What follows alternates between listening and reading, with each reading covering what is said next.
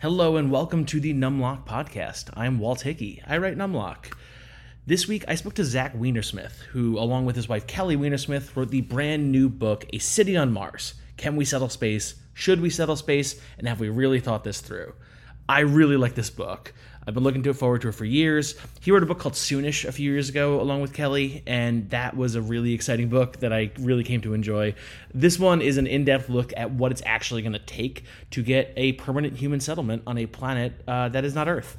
They investigate not just the physics of it, but also what a society needs to look like in order to make that possible, what kind of materials you're going to need in order to enact it, the legal and biological issues that have to be navigated with putting people permanently on another world.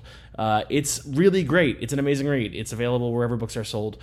I hope that you enjoyed the interview, and check out the book.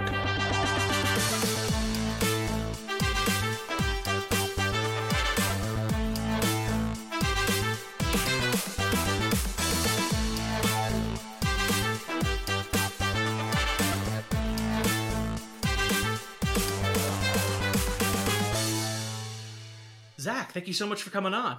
I'm excited to talk about space nerd stuff. Boy, are you. You have written a book called A City on Mars.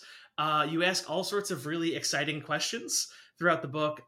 It is not just a book about the physics of getting to Mars, which I think a lot of people fixate on. It is a book about sociology. It is a book about how communities work. It is a book about all sorts of different exciting things. Your research process was incredibly thorough. I guess just before we kind of dive in, what was it like to write this thing? What was it like to report it out and kind of dive into the science? Oh man, it was kind of awful.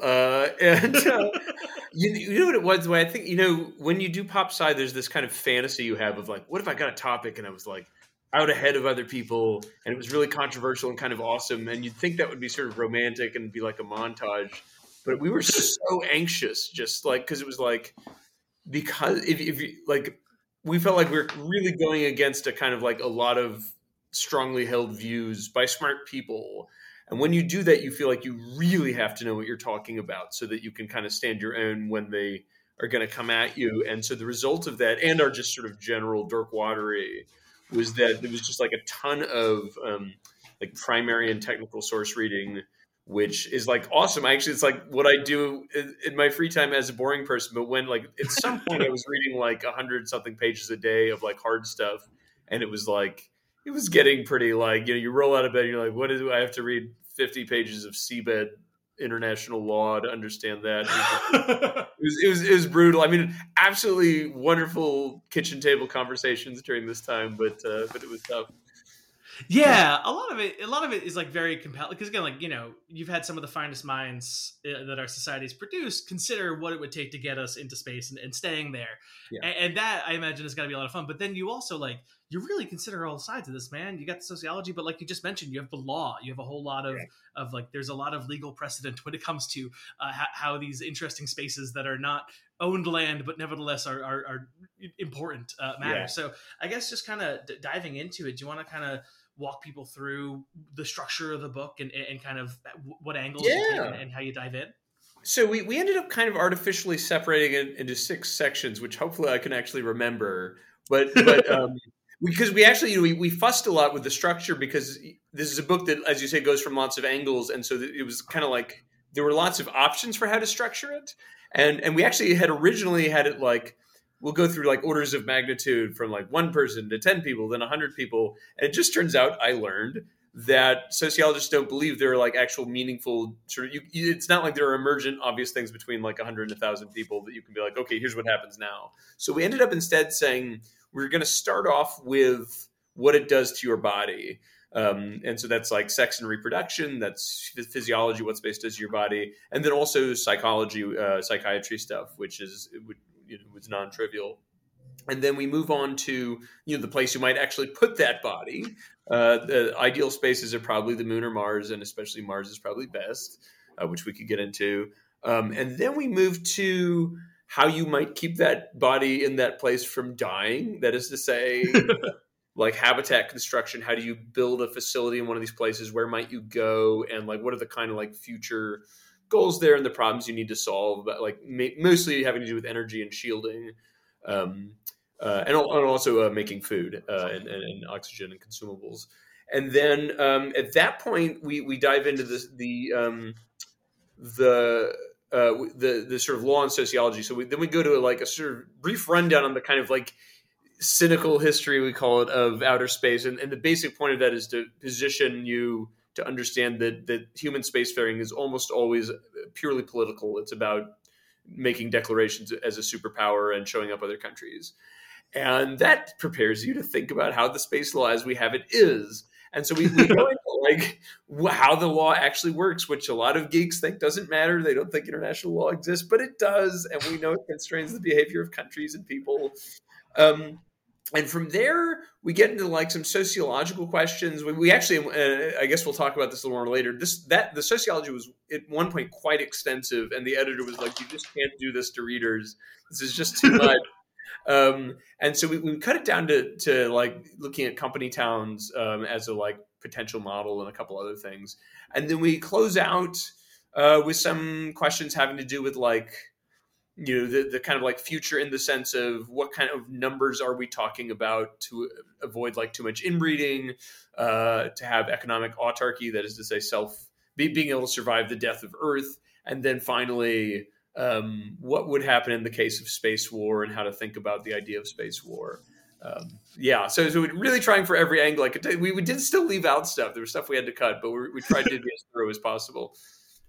Yeah, I'm so glad that you brought up the cynical history of space, because I thought that was just such a very like thorough look on, you know, if the space is one of the most romanticized things. And I think that's one reason that, again, this topic is so compelling, is that we just have so much stories that we tell each other about, you know, space and its role. And, you know, there's a fundamental yearning to it. There's a fundamental ambition to it. You can tell a lot of stories set in space, and we have.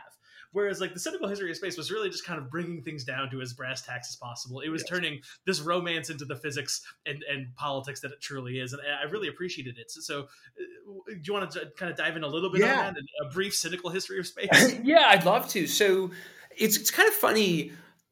My theory is, so, you know, for your audience, like almost every, like somehow there's like a power law. I can say this for your audience. There's like a power law for what space stuff is about. So like, it's like 90% of all space books are about Apollo 11 in particular, where we landed on the moon. And then like 90% of what's left is either Apollo 8, where we first went around the moon, or Apollo 13, where everything went wrong and there was a movie about it. And then down from that, it's everything else.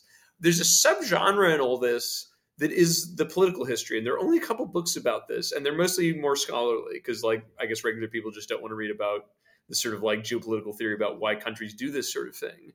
And what's funny is in those fields, and like people who study the law and history, if you said, hey, Kennedy went to space as a purely political act, it would be like saying, I know how to tie my shoes. It's just like the most obvious thing in the world. But if you say that to like a space geek, it's like you're poking something beautiful, you know? Yeah. But we have the evidence, you know? I mean, you never know what's in a person's heart, but we know there's evidence that after Sputnik, Kennedy thought space was stupid. Like he really only did that big speech to Congress, which sometimes gets conflated with the one at Rice. He only did his big speech to Congress, basically saying, give me a huge pile of money, after Bay of Pigs, and then very shortly after Yuri Gagarin became the first person on the moon, and he was, of course, a Soviet. And so Kennedy looked like garbage, and he knew it, and he was a smart PR operator. And so, you know, we have private transcripts of stuff he said, basically saying, like, there's no reason to do this. And he uses the phrase, I'm not that into space. And he just says it very explicitly. We need to show them that we won. And that's it. And his own science advisor, I don't think we put this in the book, but my recollection is Jerome Wiesner, his science advisor, refused to go along with the idea that this was about science. He was not cool with it. And so it's just like, there's just very robust evidence that this was politics all the way down on both the American and the Soviet side. And that unfortunately, the great mass of the public around the world overestimates the importance of rocketry to the dominance of nations and their technological capacity. Whereas, like, I think you could easily argue the U.S. was ahead the whole time in everything that mattered, but people are just beguiled by rocket technology. Yeah, it's like, again, like part of this, like, this is some stuff that I've read, you know, in addition to your book Beyond It, but it's just like, it seems like a lot of people's mentality about space is derived from like Disneyland and like a lot of like sci-fi aesthetic stuff. Yeah, it's that. And also like, it's funny, you think about it, like I have an older brother who's a poli-sci professor, and he said when he gets students and he says, "Who's the best president ever?" They still to this day often say Kennedy. And when you ask them why, they cite a speech or something, which is like not afforded to any other president. Any other president, it's like, what did they do? But with Kennedy, for some reason, probably because he was assassinated while young and handsome, and there's this sort of legend about it. Like people are like, well, here's the history of spaces. Kennedy said, we go to space because, we're amazing and we need new frontiers. And so we went, and that's it. And you want to come in and say it was about politics. How dare you, But, yeah. Readers might recognize you from your book Soonish. Again, this book you wrote with your wife Kelly, as did your book Soonish. One carryover from Soonish that I really dig in this book is that you kept the nota benes, which are chances to kind of dive in on perhaps the things that are a little offbeat, but like fun elements of this. I really love all of them. The one that I really enjoyed the most that kind of felt very relevant to kind of the next step of this conversation is Antarctica and violence around it. And just like, again, we have a place that is very inhospitable to human life that we send people to occasionally, that sometimes people do crimes there. And it is called Antarctica. And that is the best indication, take it from here, but of what might be the situation in space. Yeah. And so there's a little bit of a nuance to this. So like, sometimes, when people work in space psychiatry, space psychology, they'll say one of the things that's important is, did you know one time a guy got stabbed in Antarctica for spoiling novels? And and then there's another famous story that a guy, the story goes that, there were two Russians at Vostok Station having a chess match, and one, like, there are different versions of it, but like one's killed the other or like attacked him with an axe or something, so they banned chess. And so both of those stories they're not really true. They got passed around the internet all day and all night. I think the one about the chess thing is just not true.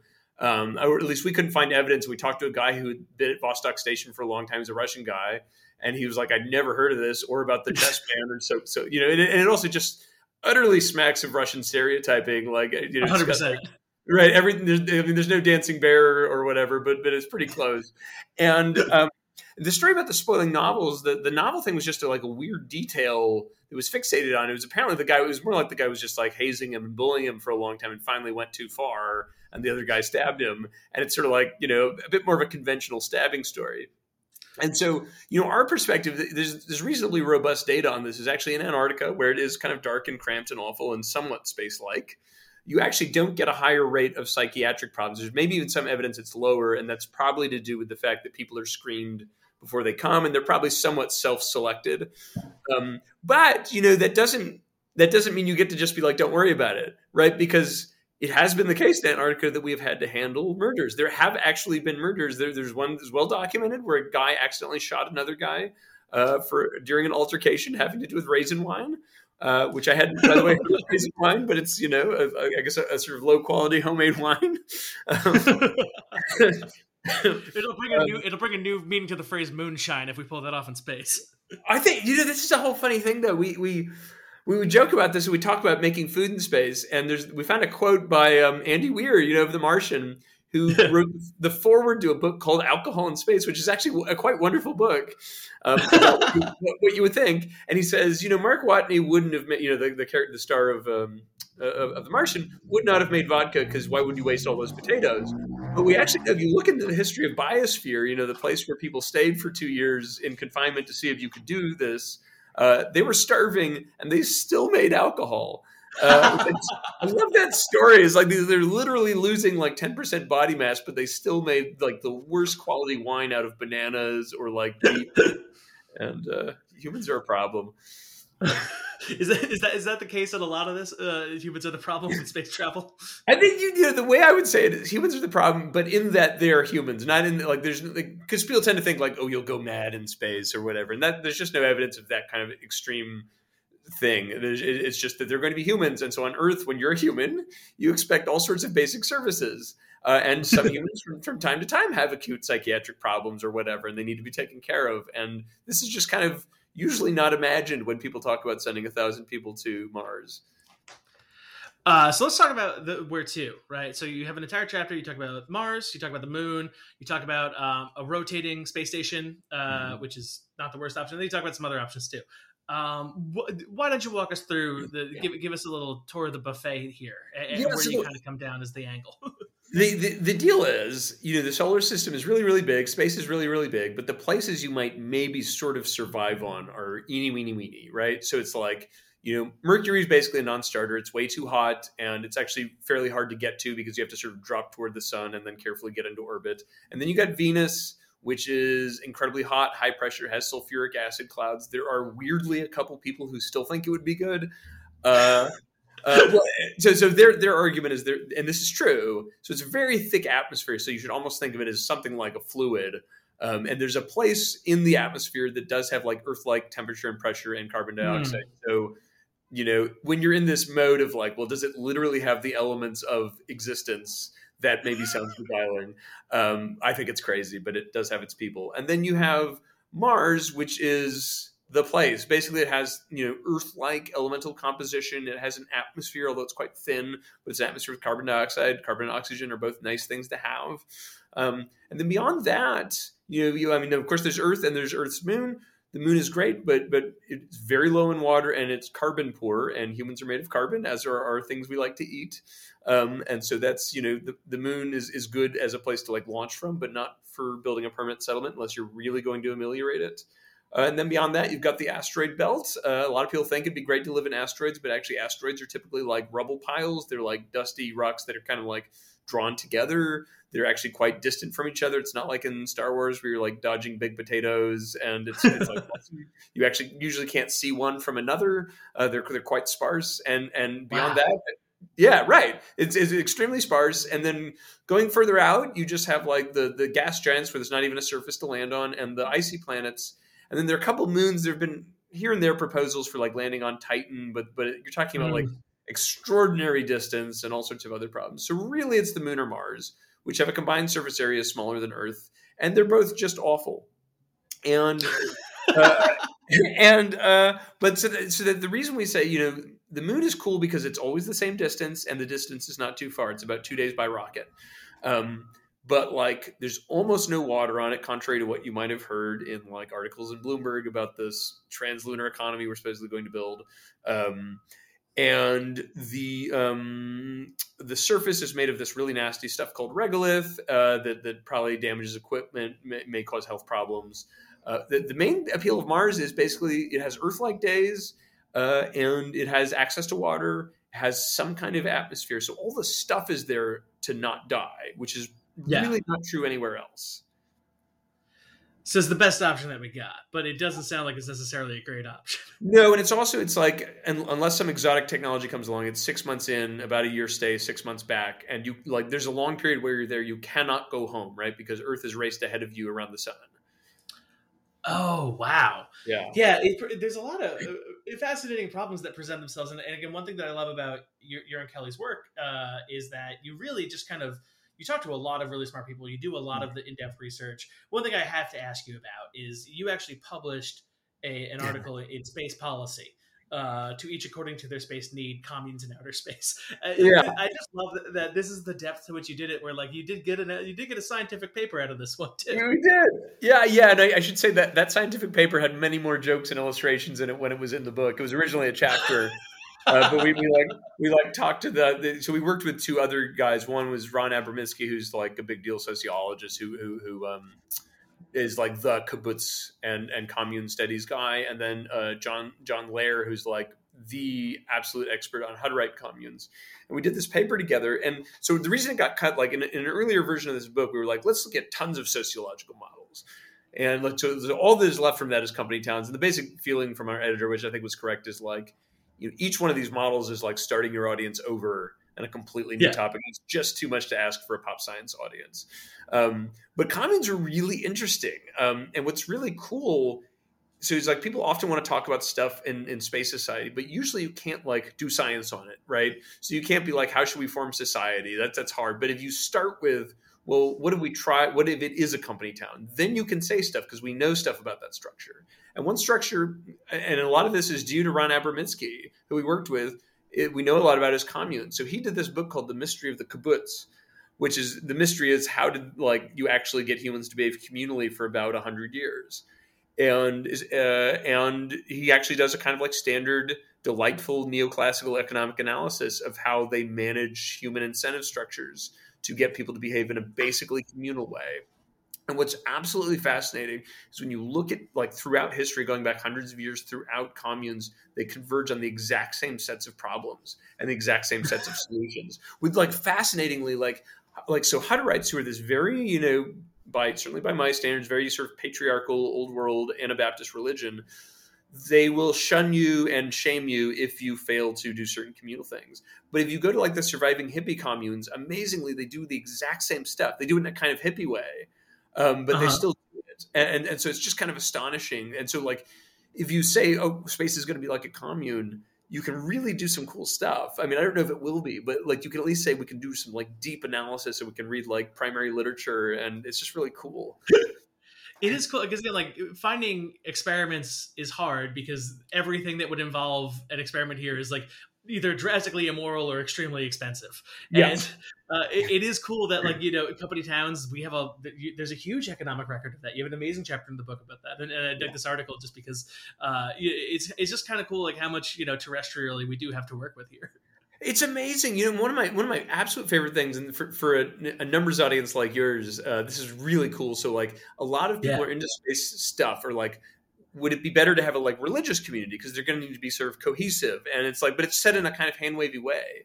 But you can actually compare secular versus religious kibbutzim, just the plural, and you actually find that the religious ones have a measurable, like quantifiable with shekels, like with money, difference in retention ability. So you can actually kind of put a number on religion as like a retention, at least in this context. I don't know, maybe Anabaptists are better than Jews at retaining people, or maybe worse, but you can, it's amazing. And it's like, it's not trivial, but it's also not huge. It's not like, an order of magnitude, but it is a real difference. People are more willing to stay, this is less true for Jews, but in Anabaptism, like if you leave the commune, you go to hell, or in Hutterite Anabaptism. So that's probably quite motivating. But yeah, just amazing that you can put a number on something like that.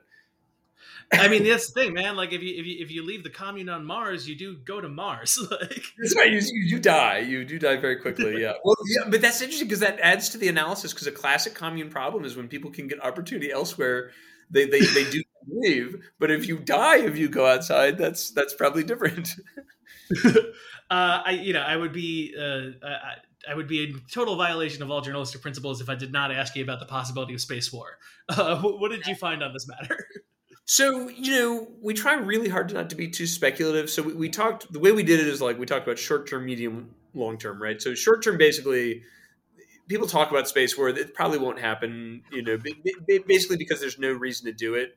So like, without getting too in depth, there's some cool analysis about space weapons. You can look up and like, space weapons sound awesome, and they are kind of awesome. I say guiltily.